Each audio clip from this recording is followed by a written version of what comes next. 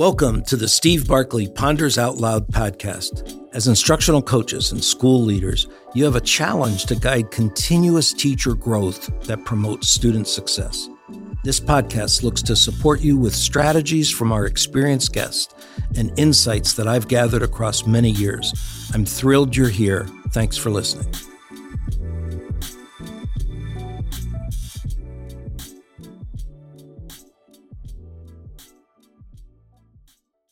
Foundations for Instructional Coaching, Episode 1, Heavy Coaching. I had received an invitation from Nicole Turner to prepare a presentation for her Simply Coaching Summit. I was asked to explore some of my expectations and some of the foundations that I believe exist for instructional coaching. These are concepts that I've centered in on across 35 years of working in the field of coaching.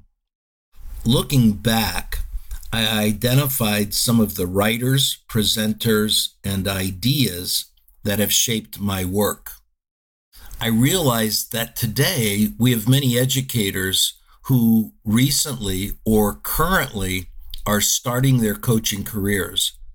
And they may not have the information about some of the early findings that led us to where we are today. In this podcast, I'll examine Joellen Killian's important insights on heavy coaching. Here's my exploration of her work from a 2008 article titled, "Are You Coaching Heavy or Light?" Early in the introduction of instructional coaching, literacy coaches, math coaching, Joellen Killian with Learning Forward published an important article identifying light and heavy coaching. Joellen defined light coaching as coaches who were working to build and maintain relationships more than they were working to improve teaching and learning.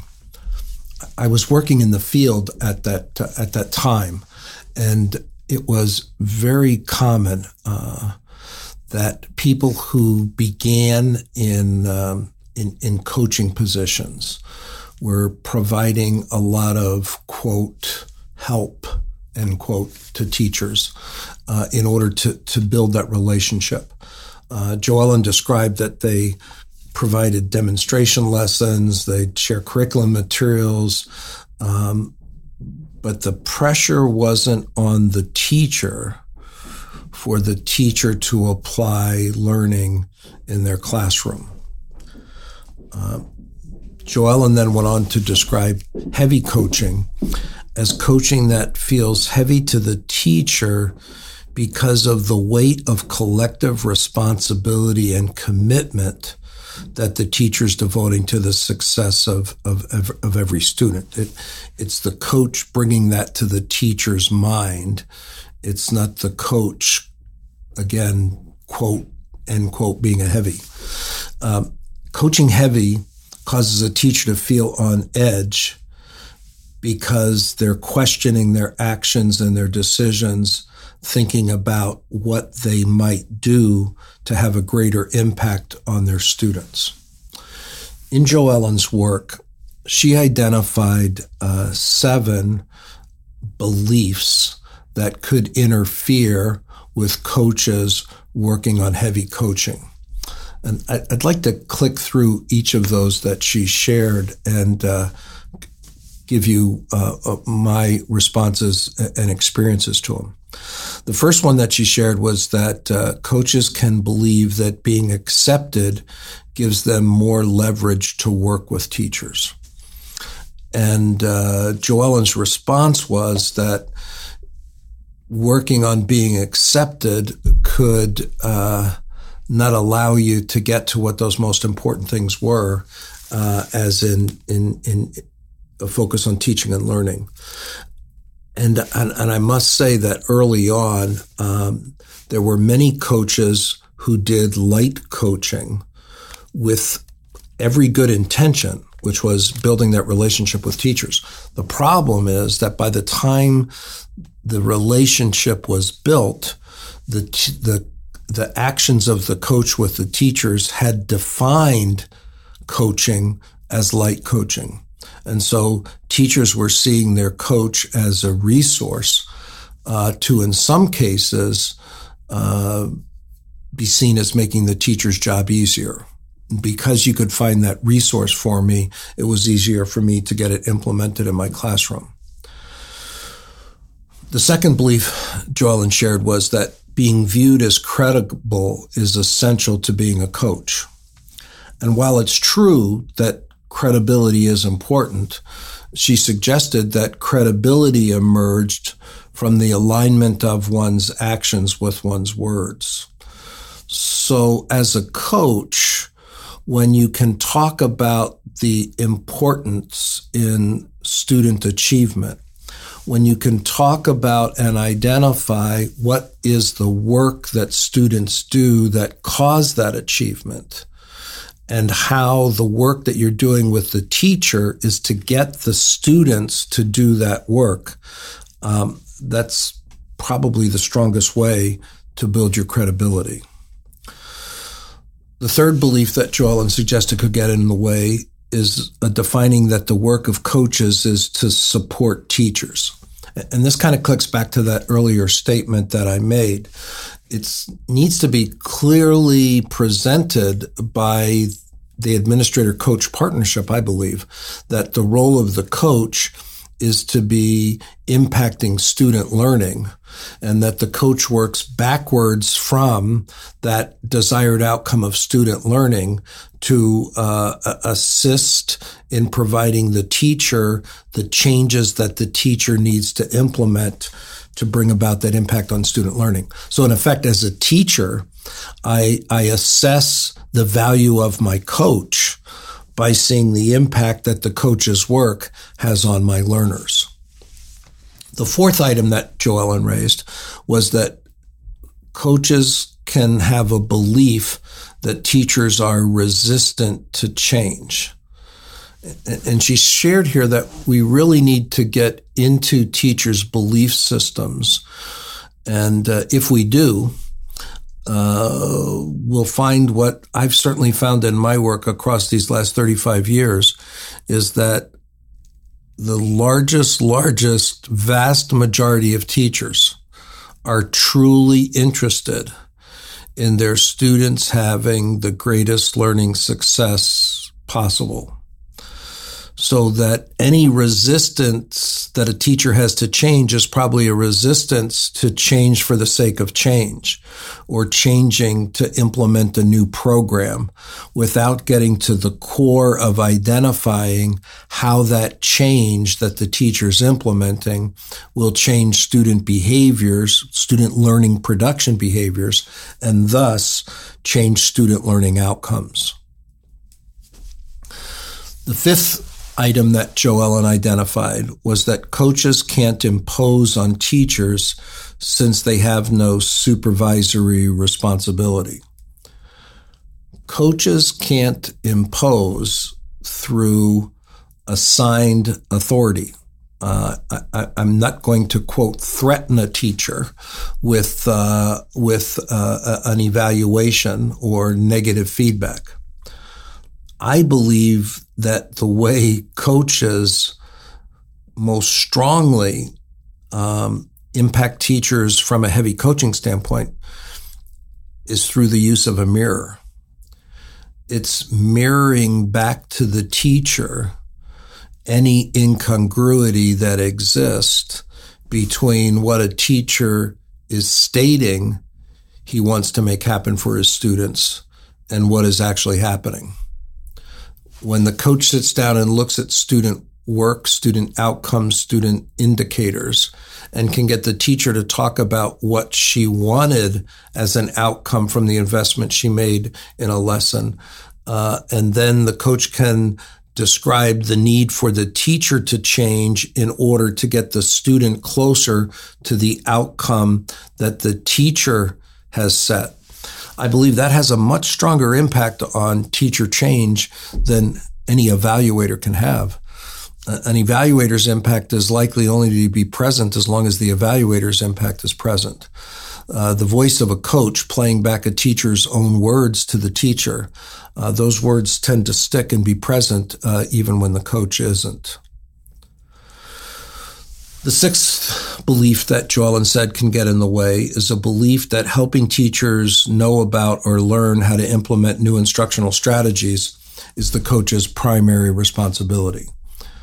Take it back again, the primary responsibility is to impact student learning outcomes.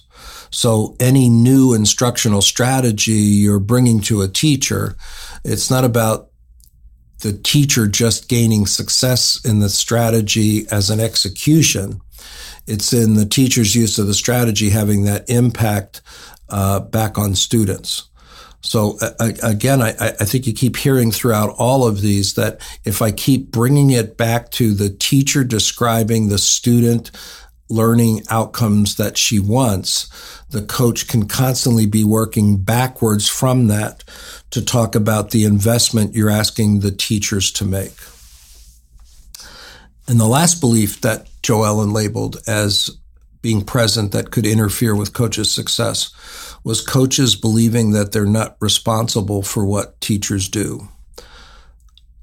If I identify as a coach that the real measure of my success is in the impact that I've had on student achievement in my school, I cannot get that change in student impact without a change in what teachers are doing. So in effect, as a coach, I am going to be held responsible. It's interesting because when I first began to work in the area of coaching, I would do a presentation and I'd have some educators come up to me in the audience and say, Steve, I really like what you had to say, but couldn't you find a word different than coaching? And I said, why? And they said, well, we already get too many coaches getting into administration as it is.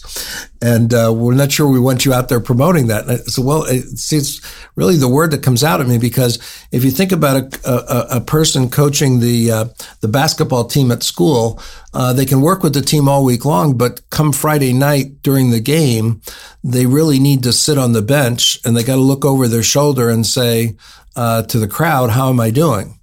And the coach, in effect, the crowd, in effect, evaluates the coach based on the performance of the people the person has provided coaching to.